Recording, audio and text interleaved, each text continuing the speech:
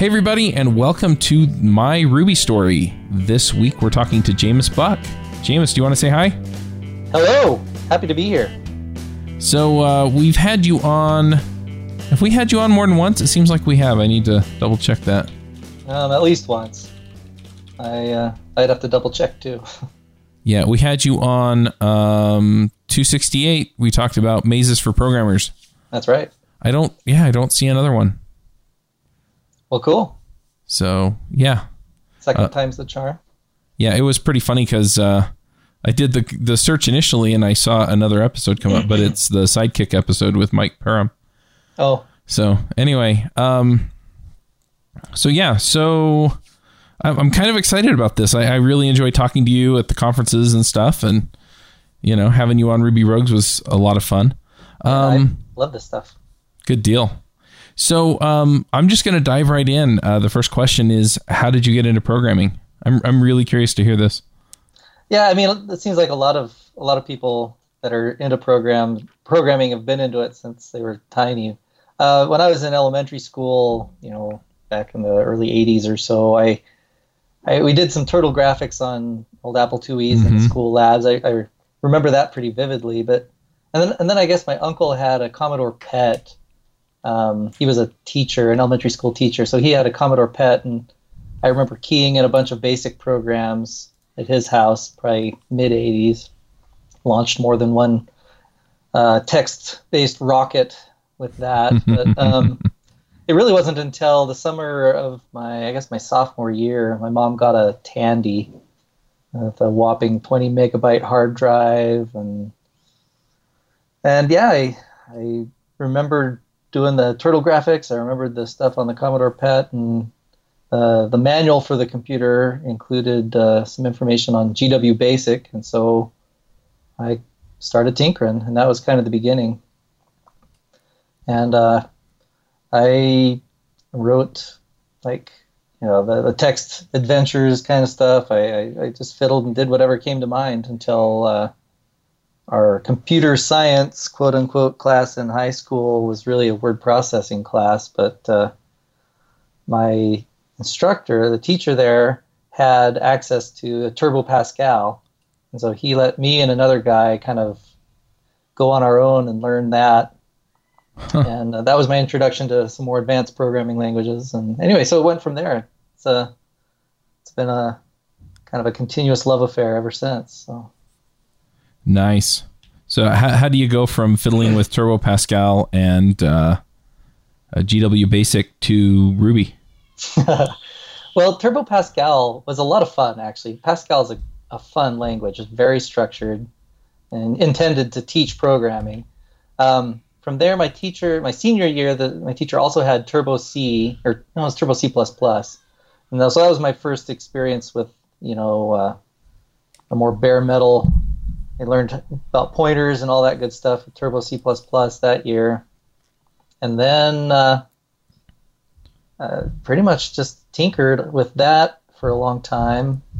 After college, actually during college, I got a job as a programmer with doing Power Builder. Power Builder, which was an adventure. Yeah. I don't think I've ever heard of it.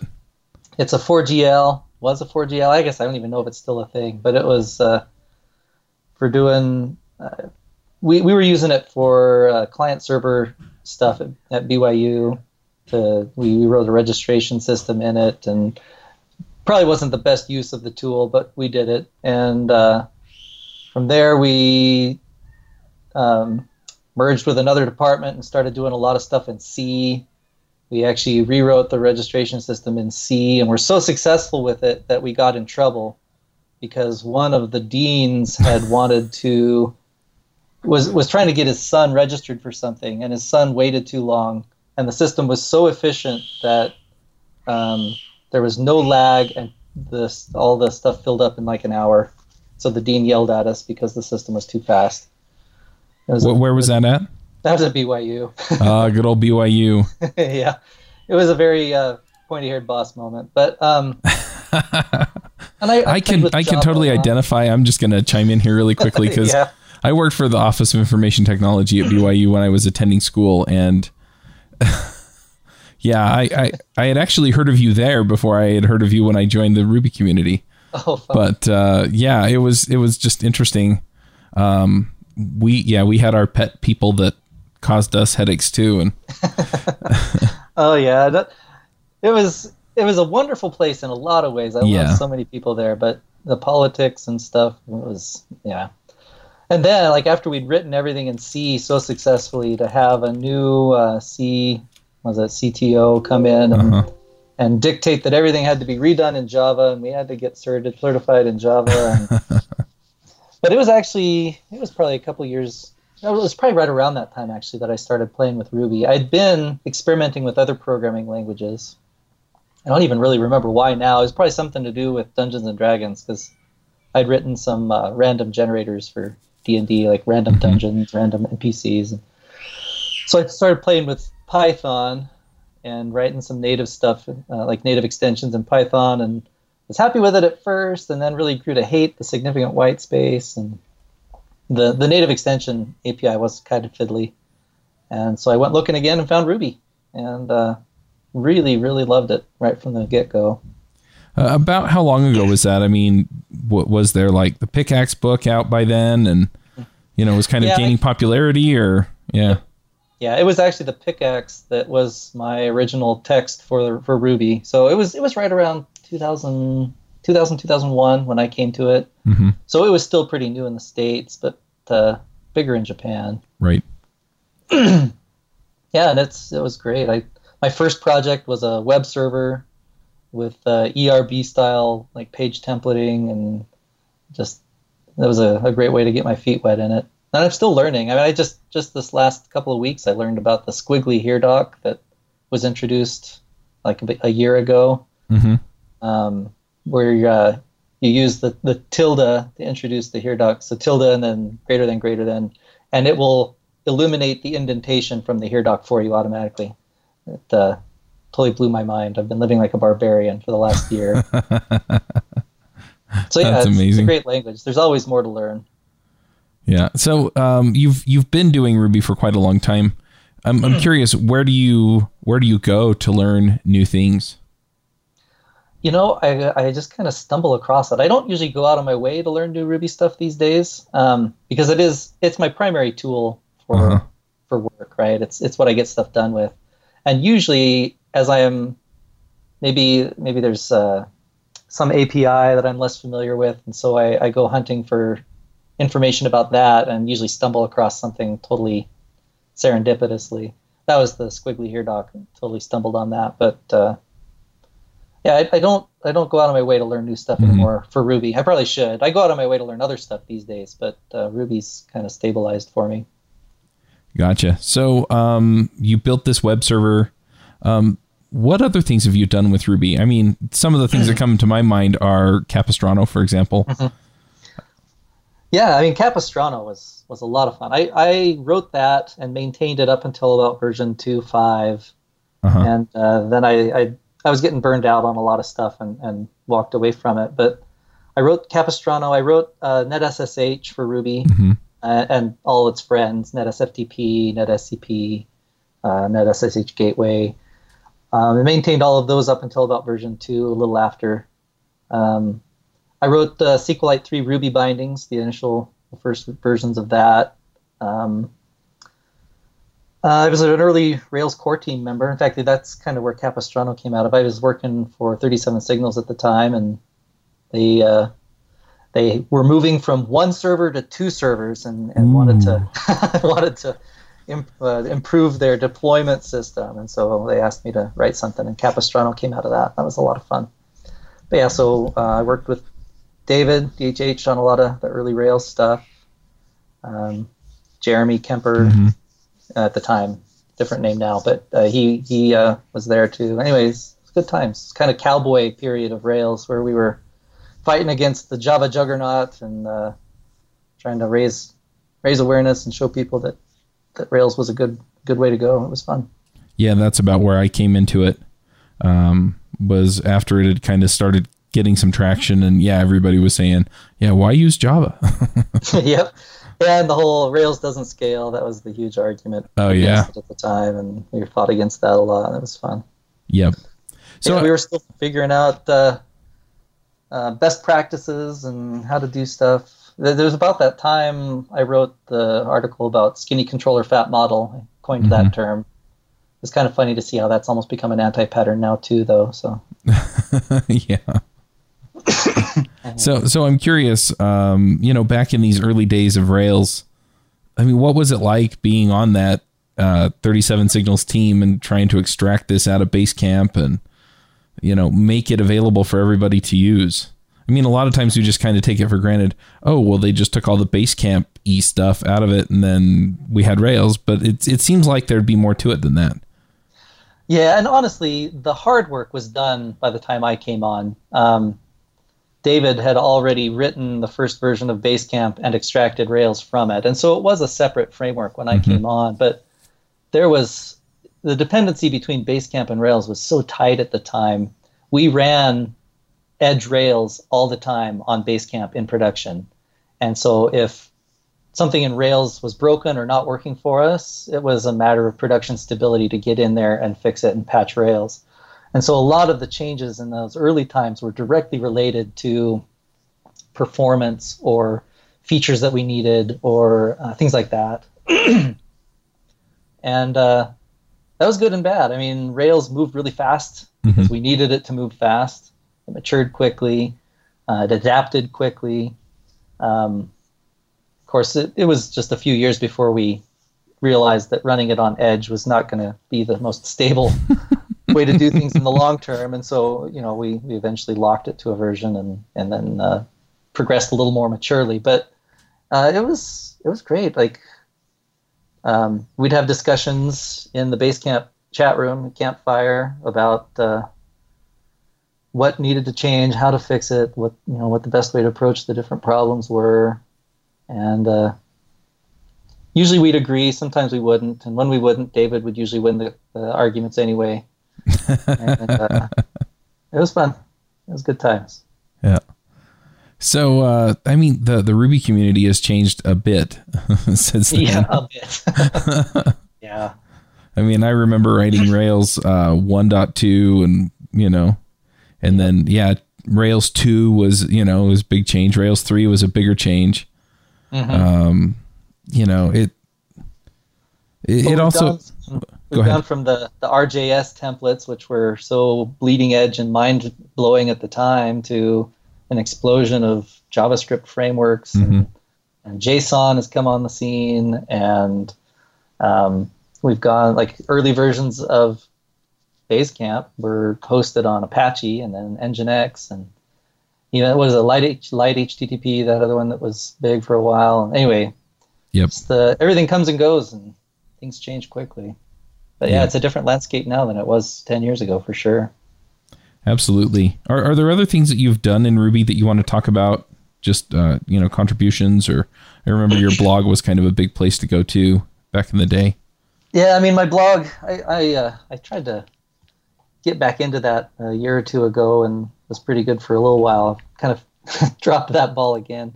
There was a period, 8-10 years ago where I was trying to blog every day, some tip or a Rails or Ruby tip. That was fun. I really enjoyed that, and people really seemed to like that. My most enduring contribution that way is probably my Maze posts. Those still get a lot of traffic. Even though you have a book on it now? Yeah, I mean, the book, you have to buy the book. The blog posts are free.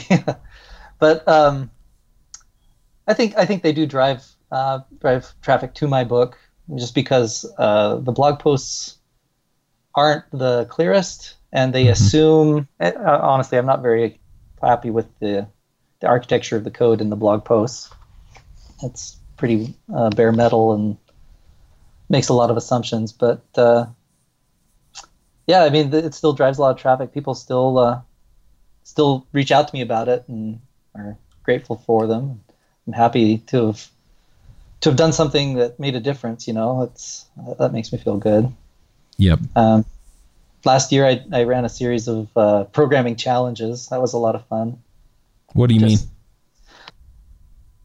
basically I would post and say, okay, you have 1 week. Here's what you need to write.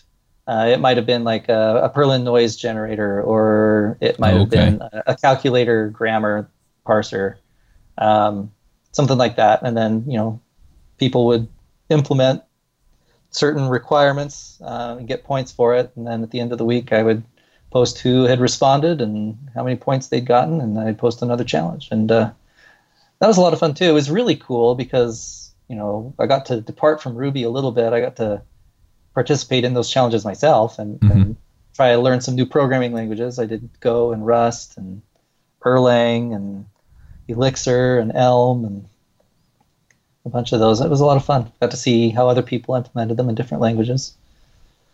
I think there's a lot to learn. Like, Ruby is an awesome language, and it's still my favorite. But there's a lot to learn by branching out a little bit and seeing what other languages have to offer, and how you have to change how you think about a problem to solve it in a different language too. I think it's really valuable. Yeah, that makes sense. One thing that you mentioned here that I think is interesting as well is that you said that Ruby's still your go-to tool after 17 years. Yeah. It seems like a lot of people move around, right? It was Java, and then it was Ruby, and now it's Node.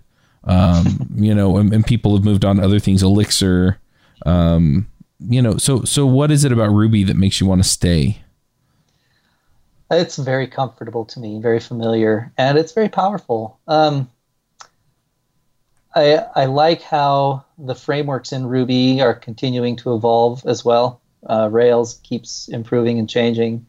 The new things that come out, that's the one I was thinking of just the other day. I'm blanking now. I've tried something new and it was great. I just really appreciate how Ruby doesn't show its age. Mm-hmm. I always felt, for me, like when I had to use Java, admittedly my Java experience was tainted with a lot of negative experiences at BYU, where we were forced to use it and forced to get certified. But I've always kind of felt that Java felt like overkill for a lot of things. And I've never felt that way with Ruby. I've never felt that it was too big of a tool for the job. Mm-hmm. It scales really well from little to big. I like that. I do enjoy trying other languages too, like I said. And maybe there will come a day when I need to change my primary tool. But for now, Ruby and Rails have both served me really well. Nice. So I'm kind of curious. I know that you've left 37 Signals, or Basecamp, I think is what they call themselves now.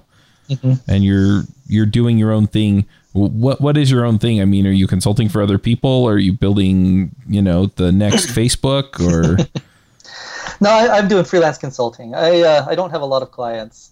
My time's really limited. My wife's actually back in school, and so I kind of hold things together at home while she's away, while she's off during the day, and so I'm not able to do as much as I would like. But yeah, I've got a client, and just do what they need and work the hours I need to put food on the table and pay bills. So I would like to do more speaking and teaching. I miss opportunities to do that.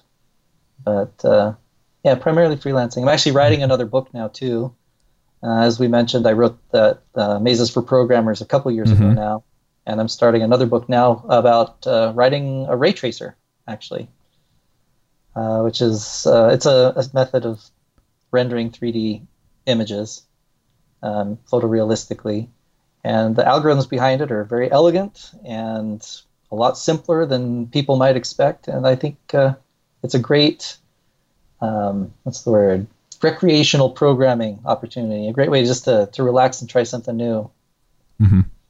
So I actually came to it because my son, who's 15, was wanting to do a programming project with me, and I thought, well, let's do a ray tracer, because I'd done them before, and it's fun and it's shiny and there's things to look at that make it exciting. And so we sat down and started working through the steps a little bit at a time, and I started making notes about, well, okay, if I were to turn this into a curriculum or a series of blog posts, how would I do it? And before I knew it, I had a page of notes and thought, maybe I could do a book. And so Pragmatic liked the idea, and here I am. Well, there you go. I'm kind of curious, over all of the years that you've been doing Ruby, what's one experience that you feel like kind of shaped your career in Ruby? I would have to say that 37 Signals, being hired by 37 Signals was the defining moment for my career. I had been doing some Ruby at BYU, kind of sneaking it into the system. Of course, it was all Java, and so we were doing, Ant and Maven scripts, and I would write Ruby scripts and have Ant and Maven shell out and run them. So, I mean, I was doing some there, but it was all kind of illicit, And so being able to meet David at RubyConf in DC back in 2004 and chat with him and realize I might have some more to offer. And then being hired by them, it was very confidence building. It was exciting, being able to write Ruby every day and make a difference with it. I still, so much about, and I was there for 9 years, and so much of that really defined the way I think about software. And, a lot of my opinions are heavily influenced by, the ideas that DHH and Jason Fried both preach. And yeah, it was fantastic. It was definitely, like you said, one of those moments that really defined my career. So that's interesting. Did you actually get your job at 37 Signals by going to RubyConf or?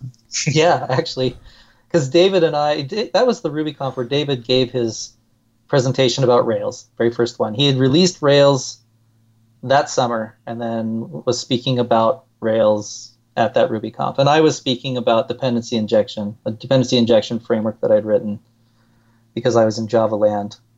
And we started talking, and I'd written the SQLite bindings for Ruby at the time, and so we talked about that and how Rails might be able to use those. And a month or two later, David and Jason asked me to do some freelancing for them. I wrote the SFTP interface for Basecamp, which turned out to be a nightmare to maintain, but that's another story. And then a couple months after that, they made me an offer, and it's been great. So yeah, I got my job because I met David at RubyConf. Let that be a lesson to everyone, right? Well, it's funny too because it's not the same kind of life defining or career defining thing, but I had been trying to get David on my podcast back when I was doing the Rails Coach podcast. Man, that was a long time ago. I would never get an email response.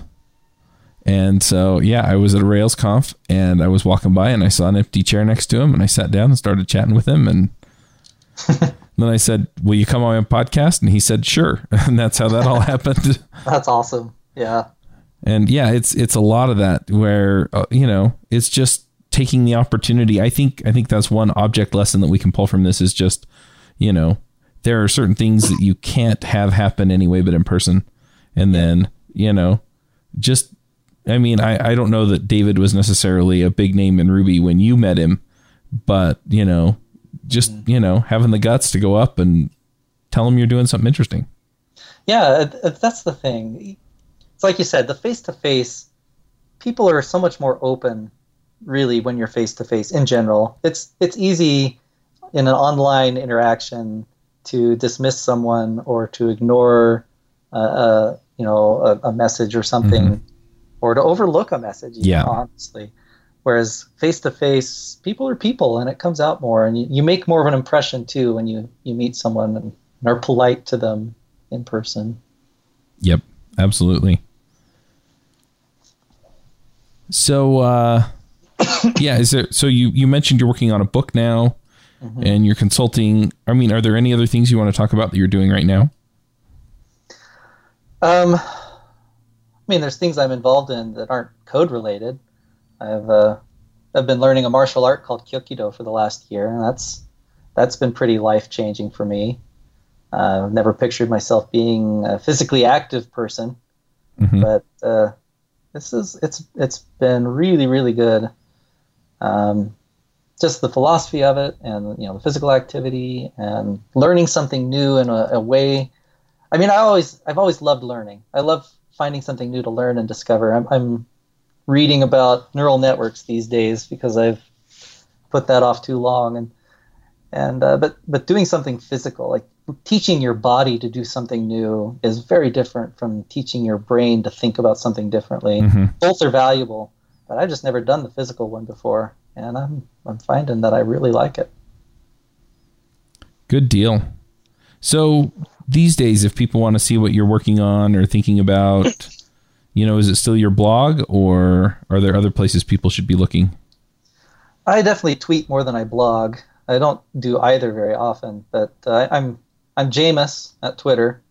I mean, my blog, weblog.jameisbuck.org, that's kind of where I write my larger, project things that I'm doing. Like I said, I've kind of fallen behind on that. I've got some things I would like to talk more about on there, but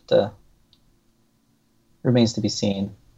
I'd also like to eventually revisit Basil and Fabian. I don't know if you remember that. It was like 3 years ago. I wrote a short story about a wizard and his manservant, and couched a bunch of lessons about algorithms in this little novella that I wrote online. So I'd like to go back and revisit some of that and do some more with those characters. That was a lot of fun. That sounds really interesting. I'll have to check that out. Yeah, check it out. It was fun. I spent, about 4 or 5 months writing that.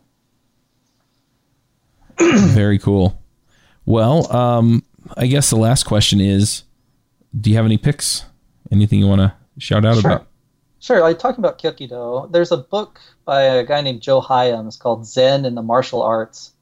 And whether you're into martial arts or not, it's a fantastic book. Just a great collection of short essays about how Zen philosophies can apply to your life. And I don't know that I buy into Zen wholesale. It's kind of a fascinating philosophy, and I'd like to learn more about it. But just some of the stuff is just very practical about controlling yourself, controlling your thoughts and your actions. And anyway, I got a lot out of that. That was a great book. Another thing that I stumbled on that kind of changed my outlook on the internet was the whole wholesome network on Reddit. Reddit has always seemed like a poisonous area in so many ways, but this wholesome network, it's a collection of different subreddits that are all based on wholesomeness, wholesome memes, wholesome GIFs, wholesome comics. That's been a lot of fun. It's very uplifting to go and read, and kind of reaffirms my faith in the internet. And so yeah, definitely shout out about that too. Very cool. Man, I'm running out of picks because I've done 3 of these interviews today already. But one of the picks that I have, and I'm sure this is like old news for everybody, right? But one of the tools that I just can't live without, I'll just pick some of those. Yeah. One of them is Slack, and I'm sure everybody and their dog uses Slack or has at least tried it. And if you haven't, go try it.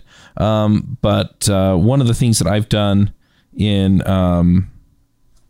Slack in particular is I've actually set up some automation so that it will, I have a Keeping Current channel in my team Slack. And so it posts stuff from Reddit. So if something makes it into the hot topics or whatever on the Rails or Ruby Reddits, then it posts in there. And I've got a few other topics that are, posting there as well.